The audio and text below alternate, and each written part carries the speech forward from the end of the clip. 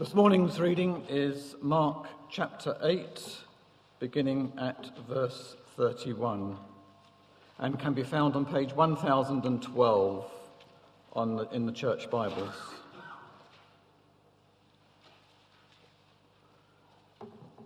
Jesus predicts his death.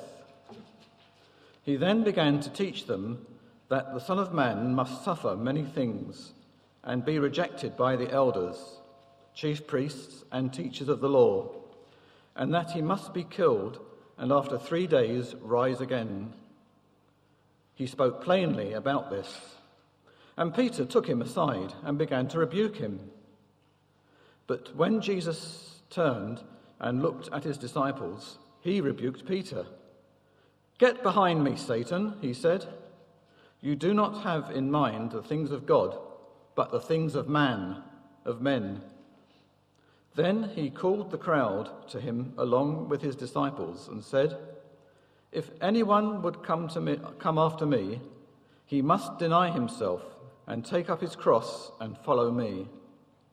For whoever wants to save his life will lose it, but whoever loses his life for me and for the gospel will save it. What good is it for a man to gain the whole world, yet forfeit his soul? Or what can a man give in exchange for his soul? If anyone is ashamed of me and my words in this adulterous and sinful generation, the Son of Man will be ashamed of him when he comes in his Father's glory with the holy angels." This is the word of the Lord. Well, you should have gone to Specsavers. That little phrase has become rather popular, hasn't it, over the last few years? And it's just a slightly more polite and humorous way of saying you really can't see straight. You need to get down to the opticians. I wonder if you've seen some of those amusing adverts that say exactly that. Two in particular that I've enjoyed. One with a rather enthusiastic dad at his son's primary school sports day. His celebrations are wild, as he thinks his son's finished first over the finishing line. And then the camera pans back and he refocuses to see the short, chubby child 10 metres behind everybody else, struggling to get down past the line. He should have gone to Specsavers. My personal favourite, though, is of a young man who's on a beach spraying himself with deodorant. It's a little bit of a rip-off of one of those Lynx adverts. And as he looks up in the distance across the beach, he thinks his smell has attracted a large number of beautiful young women who are running towards him. But as they get closer, the smile on his face disappears, and the camera reveals those women are slightly older than he first imagined. And the caption comes up, "He should have gone to Specsavers."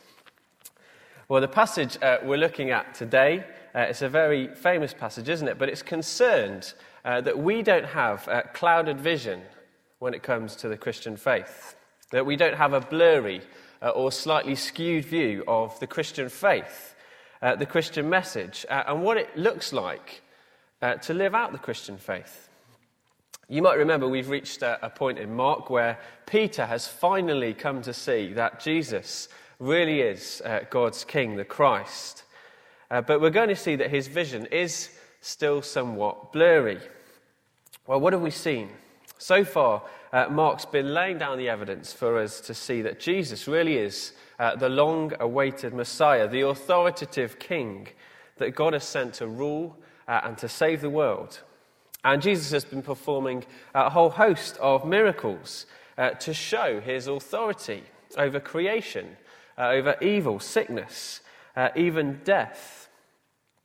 And we've been left, I hope to conclude, that Jesus is no mere man or a moral teacher or a miracle worker.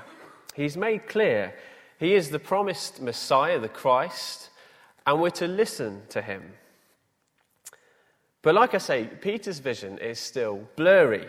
And Mark chapter 8 is a very significant chapter. It's the point where Peter's blurry vision is corrected. First, as we saw last time, it was to see that Jesus was the Christ. But he needs his vision completely unblurred. And so we're going to see that he sees who Jesus really is, the kind of king Jesus is, and what it's going to mean to follow him.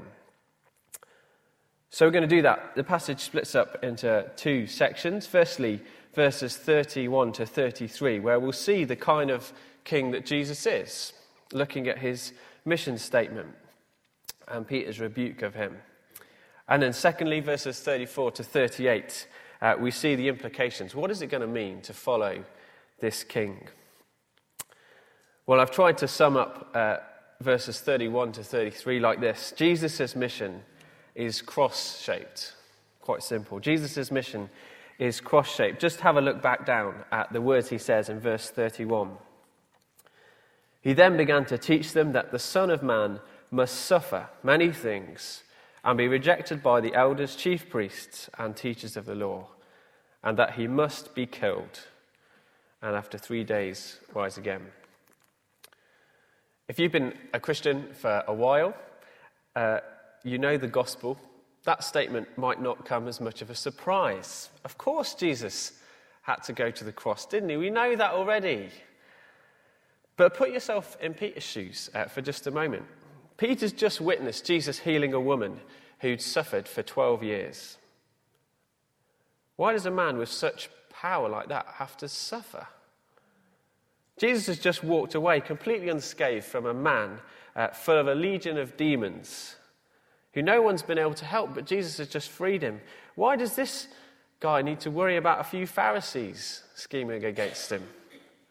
And as for dying, well, hasn't Jesus just raised a girl from the dead, just with a word?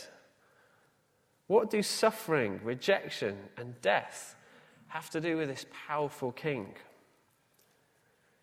Perhaps we can understand Peter's reaction a little more because of how Jesus refers to himself. Did you notice he doesn't call himself the Christ? He calls himself the Son of Man. Twice in Mark already, Jesus has used that term back in chapter 2 when he shows that he has the very authority of God to forgive sins and that he's Lord of the Sabbath. Perhaps look it up later. But now he's saying he must suffer and be rejected and die. You perhaps start to feel for Peter a little more. And add on top of that what the Jews would have known by that term, the Son of Man. Their thoughts would have gone back to those Old Testament promises in Daniel, where the Son of Man is one who's going to be given by God all authority, glory, sovereign power. All peoples, nations, and men of every language will worship him. His dominion is going to be an everlasting dominion that will not pass away. And his kingdom is one that will never be destroyed. Daniel chapter 7, verse 14. So can you see why perhaps Peter takes Jesus aside and says, what on earth are you talking about? You're the Christ. You're the Son of Man. You're the one with all authority and power, aren't you? What's all the talk about suffering and rejection and death? You should have gone to Specsavers, Jesus. But Jesus is insistent about his mission, isn't he? That little phrase, the Son of Man must suffer, be rejected, and die before he rises. It's something that's repeated twice again in Mark's Gospel, chapter 9, 31, and chapter 10, verse 33 to 34. Jesus is incredibly clear. His mission is cross-shaped. Now, of course, we know, don't we, suffering, rejection, and death, it's not the end of the story. 3 days later, he will rise again, and increasingly he's going to rule in the hearts and lives of those who follow him. His kingdom is one that won't ever be destroyed. It's true that one day every eye will see him and every knee will bow down and acknowledge him. It's true that he's going to bring in a wonderful new created kingdom that's perfect. But Peter thinks that's going to happen now, without the cross. But Jesus' kingdom is going to be established through suffering, rejection, and death. And so Jesus strongly corrects Peter's skewed view. It's perhaps something that Peter should have realised. Suffering, rejection, death, they're central to God's salvation plan. You might think of Isaiah 53. It's perhaps the clearest Old Testament passage where God speaks of his Christ, his suffering servant, who's going to be despised and rejected, who's going to be led like a lamb to the slaughter, who will be pierced and crushed on a cross, taking God's punishment for our sin so that we can have peace with God. Although Jesus doesn't establish that's exactly what he means by saying he needs to go to the cross here, we can read on and see that is God's salvation plan. It is the only way through which sinful men and women can know God and can have their sins dealt with. It may sound familiar, but it's worth being reminded, isn't it? That is what our sins deserve, death. And for God to be just, he must punish our sin. He can't simply wipe our rejection of him under the carpet, pretend it isn't there. But it's wonderful, isn't it, that even though Peter has this skewed view, Jesus is very clear about what he needs and must do. He's come to give his life as a ransom, to take God's punishment for our sins on himself. That is why he said the Son of Man must die. His mission has got to be cross-shaped. And that's why Jesus' words to Peter are so strong. I don't know if you found them shocking. Get behind me, Satan. Peter's saying that Jesus should be a king without a cross. He should establish his kingdom now, without suffering. Well, that's the temptation of Satan, isn't it? Just like all of his other temptations, it sounds very, very appealing. But Jesus knew his mission was cross-shaped, and it had to be. The little detail that perhaps you picked up on last time, that Jesus noticed the disciples before he told Peter off in front of them. It perhaps explains why on various occasions Jesus has told them not to go around telling people who he is. They'd worked out he was the king, but they hadn't got the full picture. They were still hoping he was some political king who was going to overthrow the Romans and establish a comfortable, victorious resurrection life in the here and now. But that was their blurred impression. And just think about how devastating that would be. They would have preached about the wrong kind of king who brought no solution for their sin. A king without a cross. And a kingdom that did not come through suffering would be devastating news. We'd never be right with God. Understanding that the king of God's kingdom must suffer and die is huge. And it has huge implications for whether the gospel is actually good news for eternity. But it also has huge implications for our lives. And that's what we're going to focus on for the rest of our time, verses 34 to 38. If Jesus' mission is cross-shaped, well, the Christian life is to be cross-shaped. I don't know if you often hear the phrase, well, we've all got our crosses to bear. We usually use it as a way of referring to something when we're mildly inconvenienced, or something we'd rather not do has come up, but it's just about bearable. Perhaps attending that extended, awkward family event halfway across the country, filling in your tax return, taking the dog out for a walk in the rain was my cross to bear this week.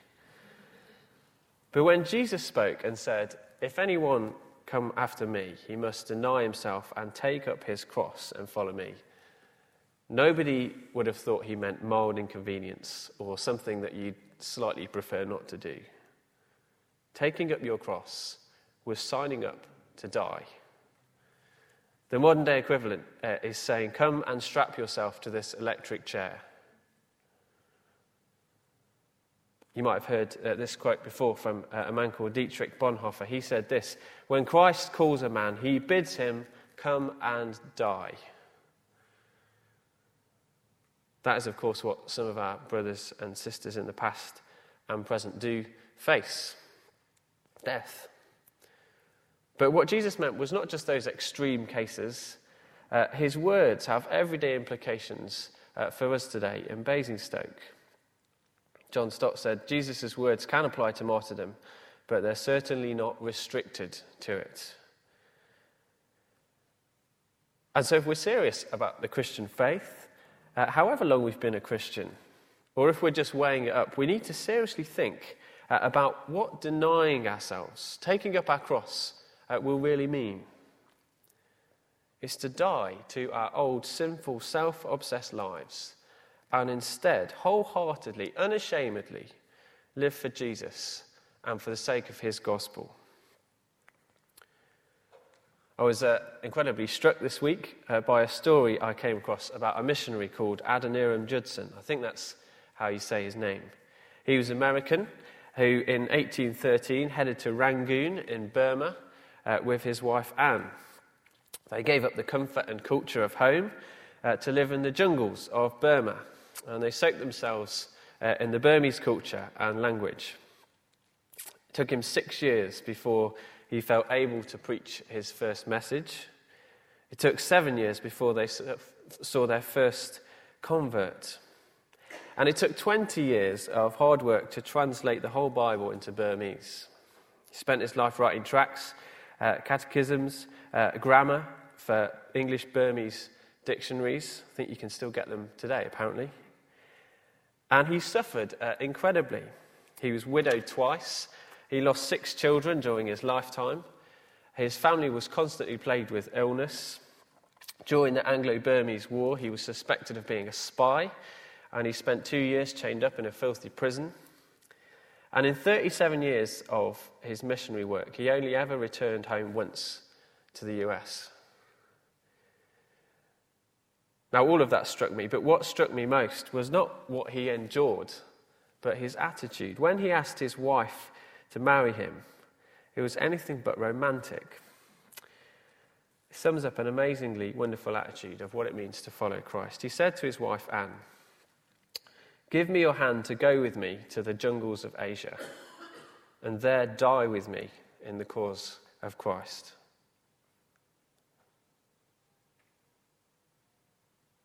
Well, Jesus calls all of us to have that kind of attitude.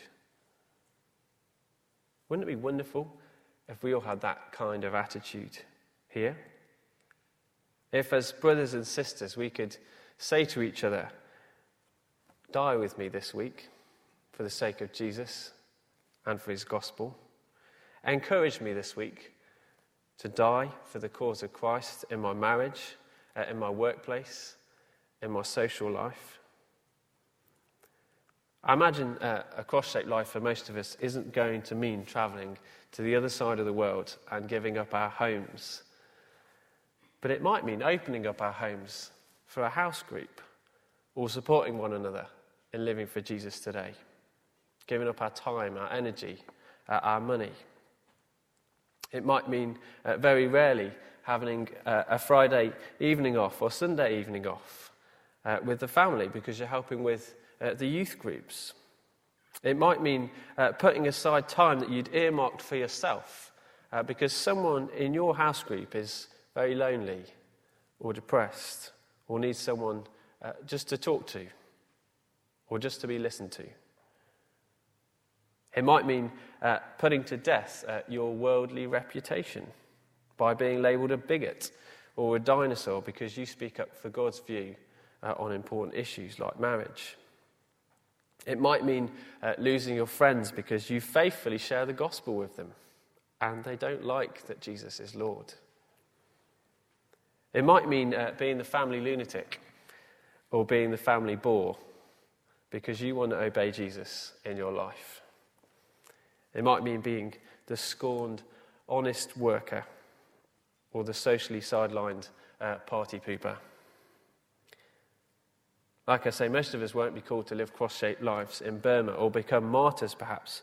But we are to be martyrs in a sense. We are called to die, to live cross-shaped lives where we die to ourselves, our own ambitions, our own sinful desires. And we humbly obey God, whatever the cost, in our ordinary, everyday lives. If we lived cross-shaped lives, they wouldn't look so ordinary and everyday, would they? Look at Jesus' words again. He says, if anyone would be my disciple, he must deny himself, take up his cross, and follow me.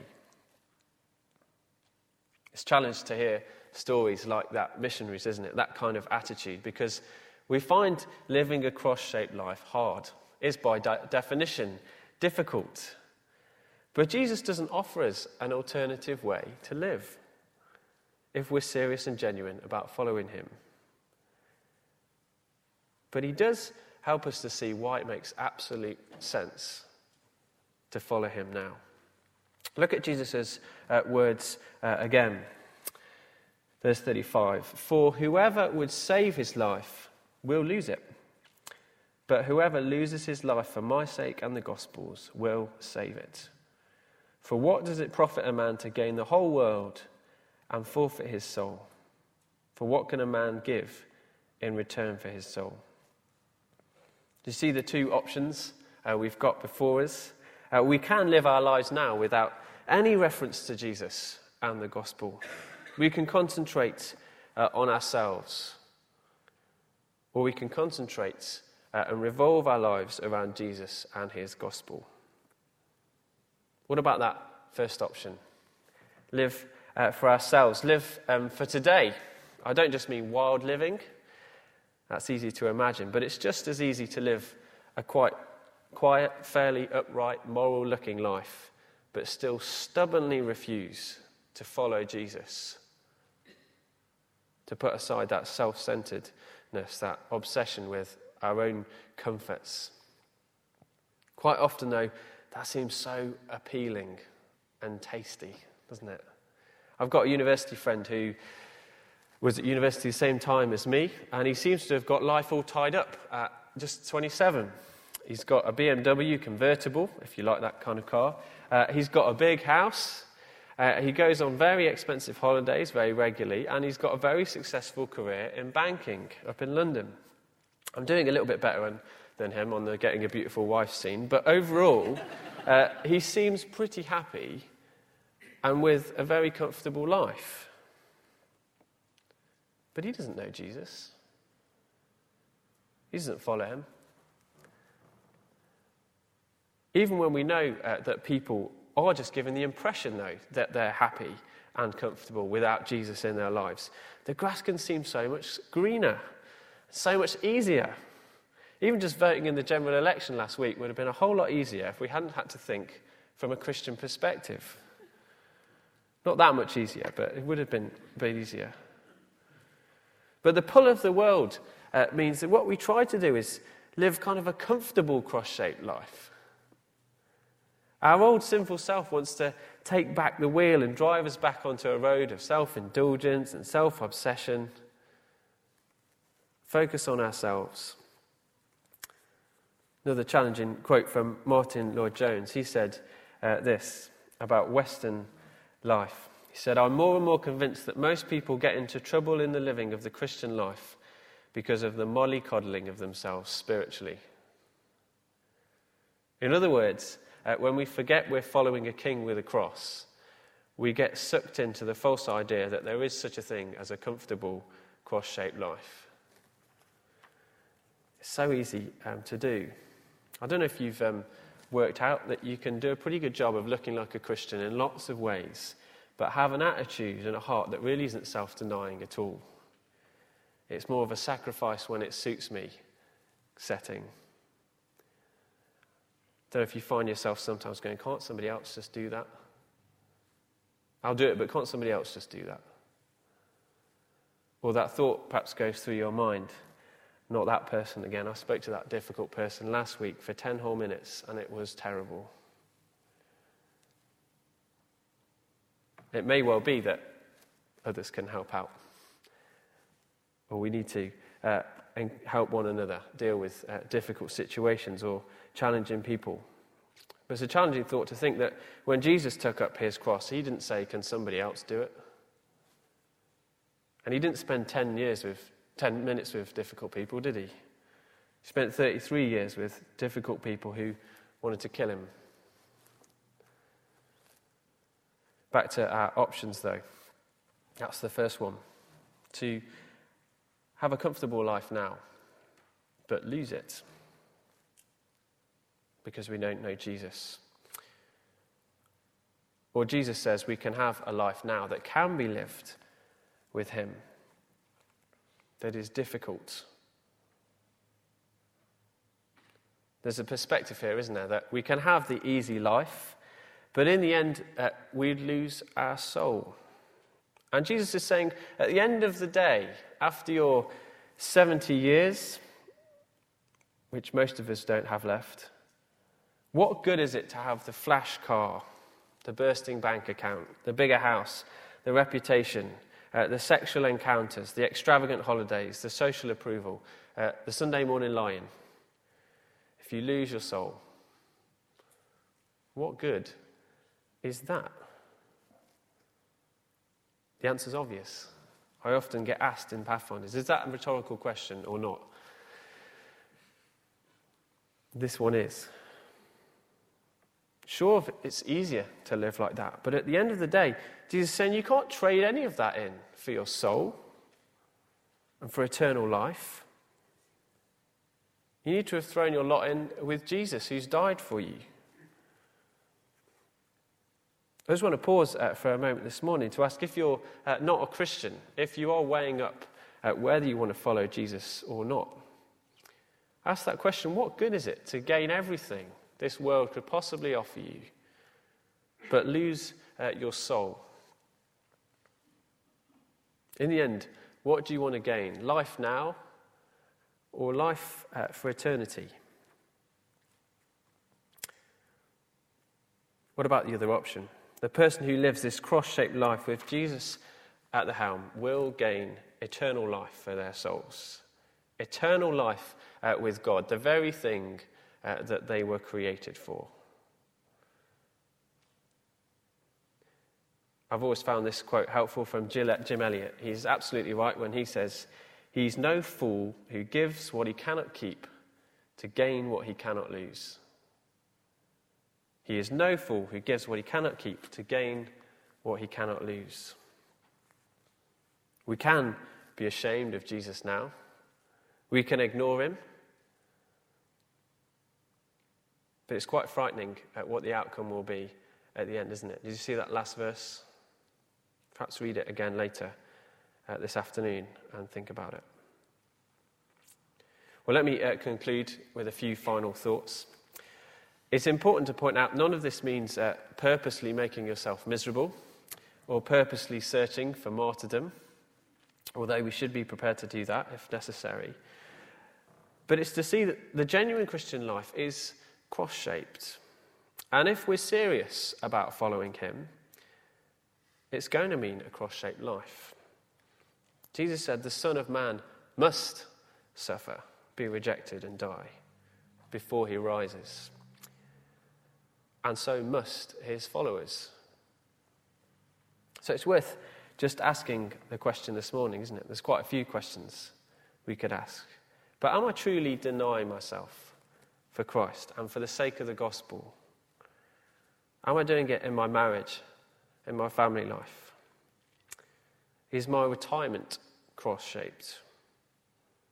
Am I taking Jesus seriously at his word here in Mark 8?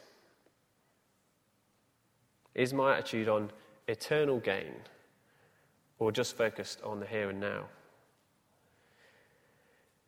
If you're anything like me, you will have read this passage and been incredibly convicted of an awful lot of things. But it's a comfort, isn't it, to see Peter stand up and get it wrong, to have not fully understood what it means to follow Jesus and the call on his life. But like Peter, we can be so thankful that because Jesus did live that cross-shaped life, even our wrong attitudes as Christians are pardoned if we've turned back to him. The example of Peter is a huge encouragement to us. Even as a follower of Jesus, he went on to deny him on the night before he did lay down his life. But Jesus gladly forgave him, and he used him hugely for the sake of his name as he shared the gospel across the world. And tradition says that Peter really did have his blurred vision corrected. He himself ended up dying on a cross. But I hope none of us would say that he was a fool for doing so. Let me pray for us.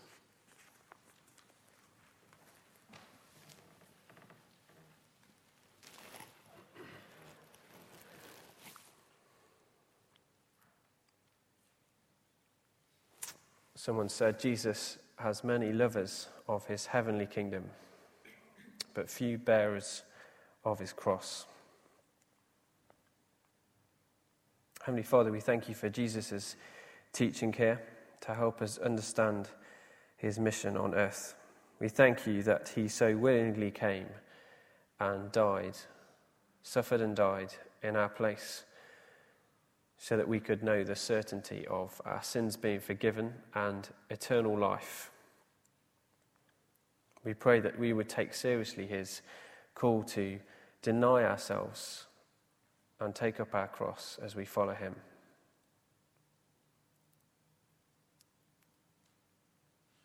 In Jesus' name we pray.